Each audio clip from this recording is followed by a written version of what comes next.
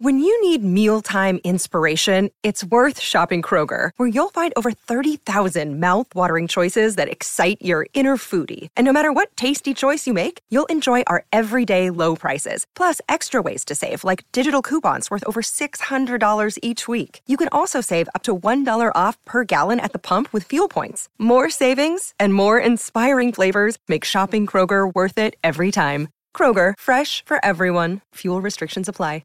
Another day is here, and you're ready for it. What to wear? Check. Breakfast, lunch, and dinner? Check. Planning for what's next and how to save for it? That's where Bank of America can help. For your financial to-dos, Bank of America has experts ready to help get you closer to your goals. Get started at one of our local financial centers or 24/7 in our mobile banking app. Find a location near you at bankofamerica.com/talktous. What would you like the power to do? Mobile banking requires downloading the app and is only available for select devices. Message and data rates may apply. Bank of America N.A., member FDIC.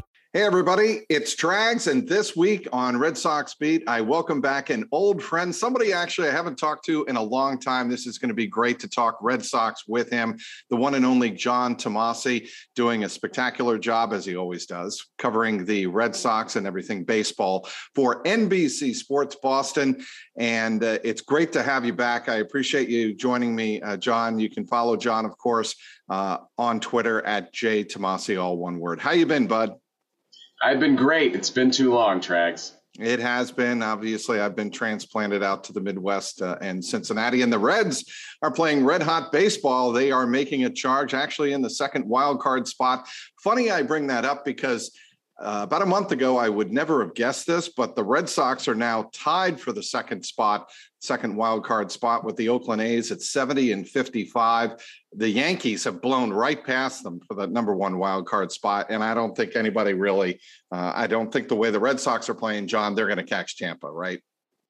Yeah, I think we got to, focus on the more immediate, targets because the Rays are pulling away. And, frankly, the Red Sox haven't played well enough to be in that conversation. It'd be one thing, if we'd say, oh, it's been a little bit of bad luck, but it's like they've been playing bad baseball for really since early July at this point. So we're going on a month and a half. And I've been beating the drum. I may be going down with the ship on this one, Trags, that this is a better team than how they've played. They can still make a run.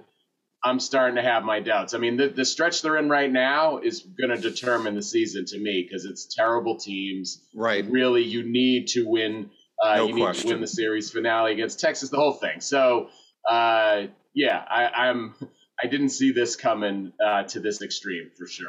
So I wouldn't say that I saw it coming, but I've said all along, John, the thing that concerned me with this team is they reminded me of the 78 Red Sox and to a lesser extent, the 2011 Red Sox, that they were playing the best baseball, arguably in baseball, for the better part of 3 months. And then they hit a wall. Obviously the 78 Red Sox kind of collapsed in August, kind of like this team is doing. And the 2011 Red Sox completely, the bottom fell out in September. We all remember that. We were all around for that. But this team, to me, was too dependent on its lineup. And I think its lineup did very well, believe it or not. And I know it's people have criticized the depth of the lineup, but when you take a look at the top four batters in the order or the top four hitters in the lineup, I think they carried the team for the better part of the 3-month period I was talking about. Oh, yeah, no question. And really, like, the irony of where they are now. So there's lots of people who have argued they were never that good. This is what they are. Dan Shaughnessy has been beating that drum. And he would say this is not 2011 or 78 because those teams were powerhouse teams that completely folded. This is a team that was playing so far beyond the sum of its parts that it was inevitable that something like this would happen. I can't really go there, but I will say the irony of all this is we all expected coming into the year, the offense would be good, the pitching would be shaky, the starting pitching in particular. The starting pitching, by and large, has been fine. There was a little stretch there before Sale and Houck got added to the rotation where they were iffy, but otherwise they've given you everything you needed. They are where they are right now because of their offense, and that was supposed to be the one part of the team that no matter what happened, well, at least we know they're going to hit. Like, Right. that's why I thought they would be a better than 500 team this year, is that they will hit.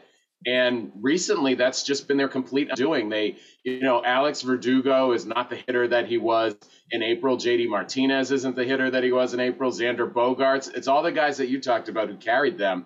Right. They're not doing it now. Rafael Devers with runners in scoring position has been abysmal for the last month. So it's like, this is what's put them in this predicament. Well, do you think at the All-Star break, or excuse me, at the trading deadline, they should have gone out and gotten another starting pitcher, to go along with the return of Chris Sale? Because, John, you and me both know that they sold the Red Sox fandom the whole idea that when you get Chris Sale back, you're like making a trade for a number one starter. And I think that was expecting a bit too much.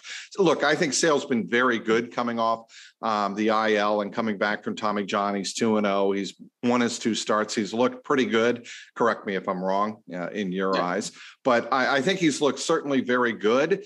But I think they needed another starter in that rotation to give them depth innings and give them the ability to win 4 out of every 5 games. I don't think they have that now, even with Sale back. Yeah, so I was less, I could certainly make a case for going out and getting a starter. With Tanner Houck and Sale, I say you've kind of created that depth now because Garrett Richards and Martin Perez are in the pen. I know those guys hadn't pitched very effectively, which is why they're in the pen.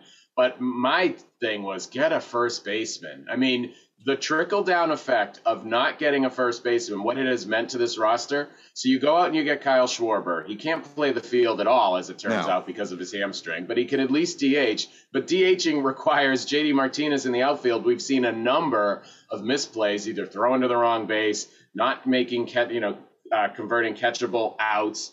So that gets, but then you have Bobby Dahlbeck at first, who is a subpar first baseman. We saw that, most glaringly in the finale against the Yankees when he boots the ball by Anthony Rizzo, the guy that maybe the Red Sox should have gotten. So it's like your first base defense is worse. Your outfield defense is worse.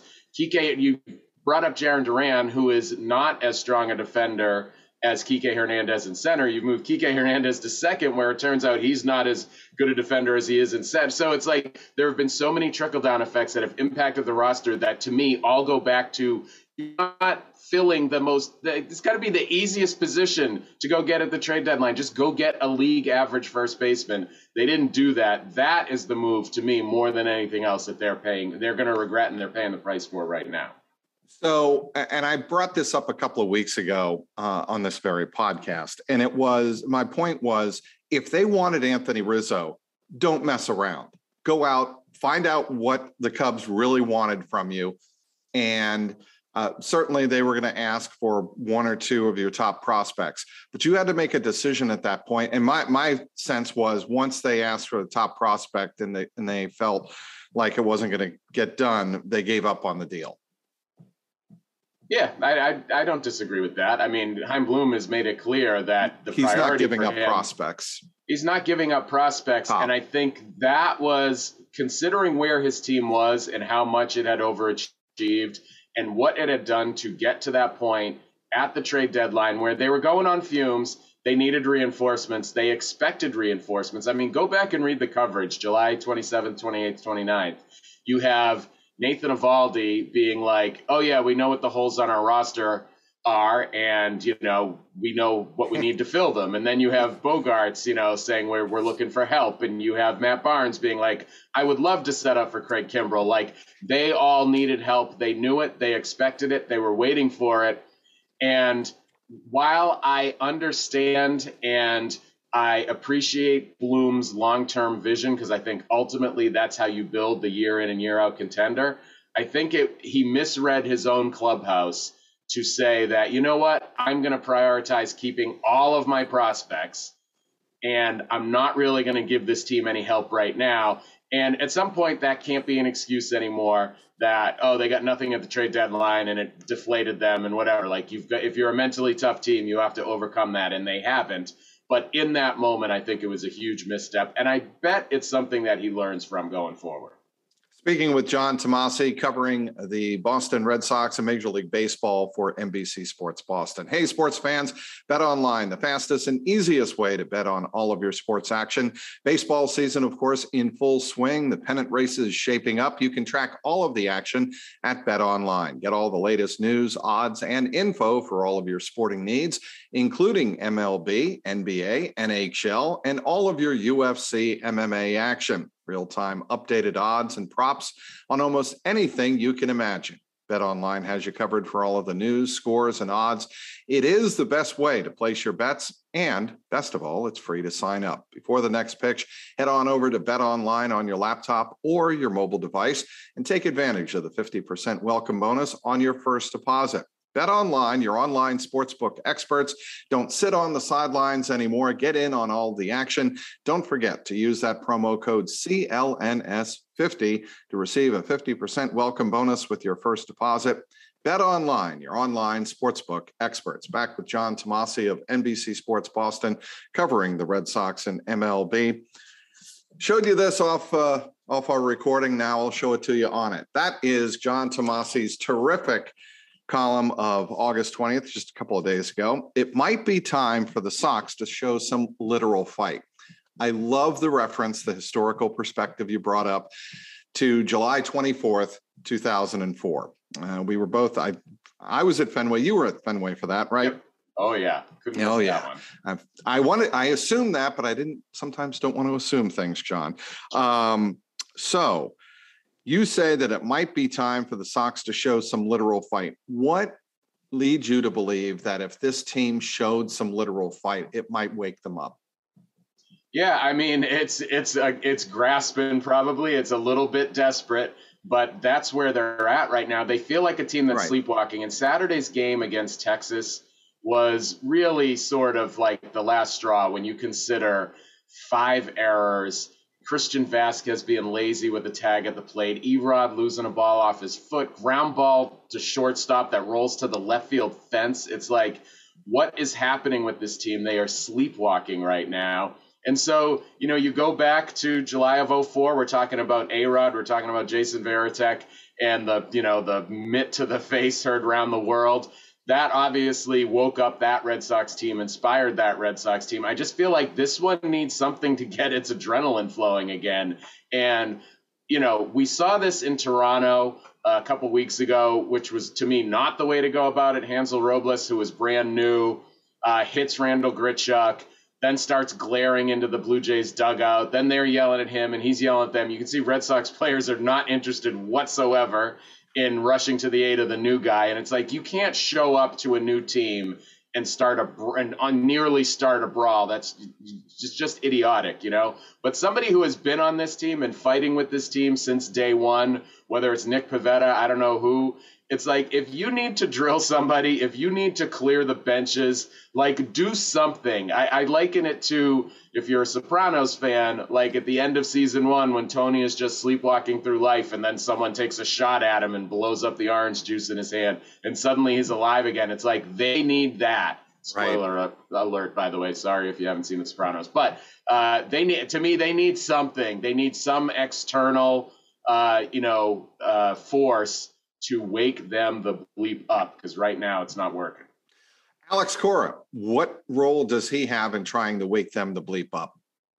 Yeah, I mean, a lot. That's his thing. Like, he's a guy who we know from past experience here, and even back to when he was a player in the 2007, 2008 range. Like, Cora was always the guy who had his finger on the pulse of what's going on in his clubhouse. And I mean, I don't doubt for a second that he's among the people disappointed by the lack of activity at the trade deadline. But, one of the reasons you brought Alex Cora in here is because this is what he does. He knows how to push buttons. He knows that Eduardo Rodriguez might need to be kicked in the butt, whereas Rafael Devers might need a hug. He's very good at sort of, reading who needs what kind of motivation. Like, now is the time for him to be pushing those buttons, because of all the things we can say about an Alex Cora team, like, sleepwalking isn't and should not be one of them. So, yeah, I mean, I don't know. He's juggled the lineup. He's certainly, demoted 2 guys out of the starting rotation. I wonder what other changes he can make. At some point, it's about the players. How frustrated was he after the game Saturday night? Oh, I mean, you heard it in his voice, embarrassed. I mean, that was the first time we really, so as you know, little inside baseball here, Johnny Miller always asks the first question after games. Usually losses. Johnny loves asking questions after losses. But, Cora makes it a point that, that doubleheader sweep in New York, losing the finale in New York, just the season sort of going down the tubes. If Johnny is on the call and Cora comes on Zoom, the first thing he does is, "What's up, Johnny?" Like a very upbeat, "What's up, Johnny?" Right. Almost like heading off the questions that he knows are coming. And after this game, it was not like that. He was pissed, as he should have been, because it's one thing to lose because you're not hitting, because you're swinging at bad pitches, because you're trying to do too much and all that stuff. It's another to lose the way they did on Saturday, where it looked like they were going through the motions. And so he showed that frustration, and I'll be fascinated to see over the next week how the team responds. Ownership. What role do you think they have above Chaim Bloom? Because it is out there that Chaim Bloom could only do so much, and ownership charged him, right? I mean, a big part of the storyline for the first half of the season is how great Chaim Bloom, how great of a job he did, given the fact that ownership and, Sam Kennedy and the executive part of the franchise and the operation wanted him to try and win, but rebuild what it is assumed and presumed that Dave Dombrowski tore down just to win in 2018 and have that one chance at immortality. And they got the job done, obviously, in 2018, the best season in franchise history with a World Series title. But Chaim Bloom was charged with rebuilding it all up. Don't tear it down just for a one-year run. To me, what happened or what didn't happen at the trade deadline has a lot to do with the charge of ownership towards Chaim Bloom. Oh, no question. And I think some of us, me included, underestimated the importance of staying below the luxury tax, which is such a red herring to me and is really infuriating. If you're a Red Sox fan, and I don't believe, and I could be wrong, but I don't believe that Chaim Bloom necessarily, if left to his own devices, would say, you know what, more important than acquiring talent this trade deadline is staying below that CBT number. That, to me, comes from on high. And we know it. John Henry admitted it out loud, and basically what were among his last public comments a year and a half ago, 2 years ago now. I remember I was there. When he said, when we were up in that suite in Fenway, and he said that, getting below the luxury tax was important. And at the time, that didn't offend me so much at the time, because I feel like the teams that just spend to solve their problems are uncreative, and it doesn't necessarily get them anywhere. There are exceptions. I mean, the Dodgers have spent, and they've spent well. The Padres, you're seeing a little bit of team that has spent like crazy, and it's not necessarily paying off. Your Reds making a charge at them, obviously. Joey Votto on fire, but I digress. So anyway, ownership's thing of getting below the tax, initially I kind of understood. I'm like, this team isn't that good. You shouldn't be spending. You need to be creative. So they brought in someone creative. At the trade deadline, I thought it was abhorrent and, malpractice almost at an ownership level to say, we will not spend beyond this threshold. They were going to be a first-time offender. So even if they had spent $20 million beyond the threshold at the deadline, it would have been a $4 million bill. That would have been it. Yep. And yes, you've restarted your clock, and maybe that's a thing, but there's a new CBA that's going to be negotiated. Our old buddy Evan Drellick had a story in The Athletic last week about how owners have proposed a $100 million floor to be funded by a tax on teams that spend above $180 million. It's like if the Reds, and first, that's a non-starter for the players because they know now that the tax level is a salary cap. And if that's what ownership was thinking, well, we need to get as close to that 180 number as they can, and they sort of punted on this season as a result of that, I just think that's gross. Yeah, and I also think that one thing you're going to hear from ownership is, sure, we'll spend above the luxury tax, and we have to. We'll raise all the ticket prices. We'll raise all the fees associated with the ball club, and then see how much fans and our corporate partners bitch. That's what I think. That's why you don't hear anything from ownership on all of this, because they know once you go down that rabbit hole, that's essentially the conclusion most are going to draw. Yeah, but I think people ultimately, by and large, people want them to spend on the team. It's like, and if the team wins, you know what? You'll pay the higher prices. Like people, that's a tale as old as time. Guess, so I don't really think John, that's like a motivator. But I wonder about that with a team that's won 4 times, and a lot of people are rethinking their priorities in life. I just believe that. Do you think the Red Sox are worried about raising ticket prices? They never have. I don't think that's ever. I think that only when they lose. Right, but I think there is a fine line that they walk when talking about we can keep raising prices and raising fees associated with the ball club. Eventually, I think a lot of these games are going to go on pay-per-view way down the road, but I think that's a possibility. And I think that there is not necessarily a fine line, but a tipping point where they lose a lot of the fans, and then you start seeing even Fenway 3/4 full instead of totally full. And I don't think they want that. Yeah, I get that, but it's like, if that's your concern, then don't raise ticket prices. Like it's not that, it's a multi-billion-dollar property. Like they can afford to put ticket prices wherever they want. They are very much a what the market will bear kind of franchise. So to me, like that's looking at it the wrong way. I think from our perspective, if we say that they're worried about anything like that, I don't know. All right. I'll buy that. Going forward, the Red Sox, the chances you give them of making the playoffs right now, I'd say it's no better than 50-50 that they are even in the wild card game. Yeah, I'm slightly higher than that. And like I told you off the top, I might just be going down with the ship on this one.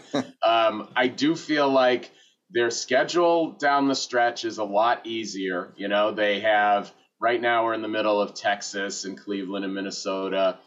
They finish up with Washington, Baltimore. They got multiple series left with the Orioles, who have completely given up. Yep. So, yeah, you still have Tampa. You still have Toronto. But I just feel like the schedule plays enough in their favor that they should have a better than 50-50 chance of getting there. I think the stretch we're entering now, where the Red Sox schedule is relatively easy. The Yankees are going out on the West Coast. Oakland's a good team. The Angels are a little tougher out there. They have Atlanta, who's one of the hottest teams in the National League. So this will be the moment. If Red Sox and Yankees are going to flip back, it's going to be, in the next couple weeks. All right. It has been great catching up with you again, John. I know you've got a busy week ahead. I know you've got to catch up with Alex Cora and ask him all the questions that Red Sox Nation needs to be asked of the manager who led them to a 2018 Worlds. By the way, I think Cora deserves a lot of credit for the way he runs the ball club. I really do. I think, given what the team went through last year, even in the pandemic season, he's done a pretty tremendous job over his time here in Boston. Oh, it's 1,000%. I mean, you just consider the talent level on this team and what we all thought they would be, 82 wins, maybe something like that. The fact that he's got them, on pace to probably win 90, even in a bad year, and be in the hunt for the playoffs. We shouldn't lose sight of how unexpected that was coming into the year. All right. I want to thank everyone for downloading today's podcast. Thank our terrific guest, John Tomase of NBC Sports Boston, covering the Red Sox for NBC Sports Boston. Follow him, of course, on Twitter at jtomase, all one word. Also want to thank our great sponsor, betonline.ag. For John Tomase, I'm Mike Petraglia, and this has been the Red Sox Beat podcast, powered by CLNS Media.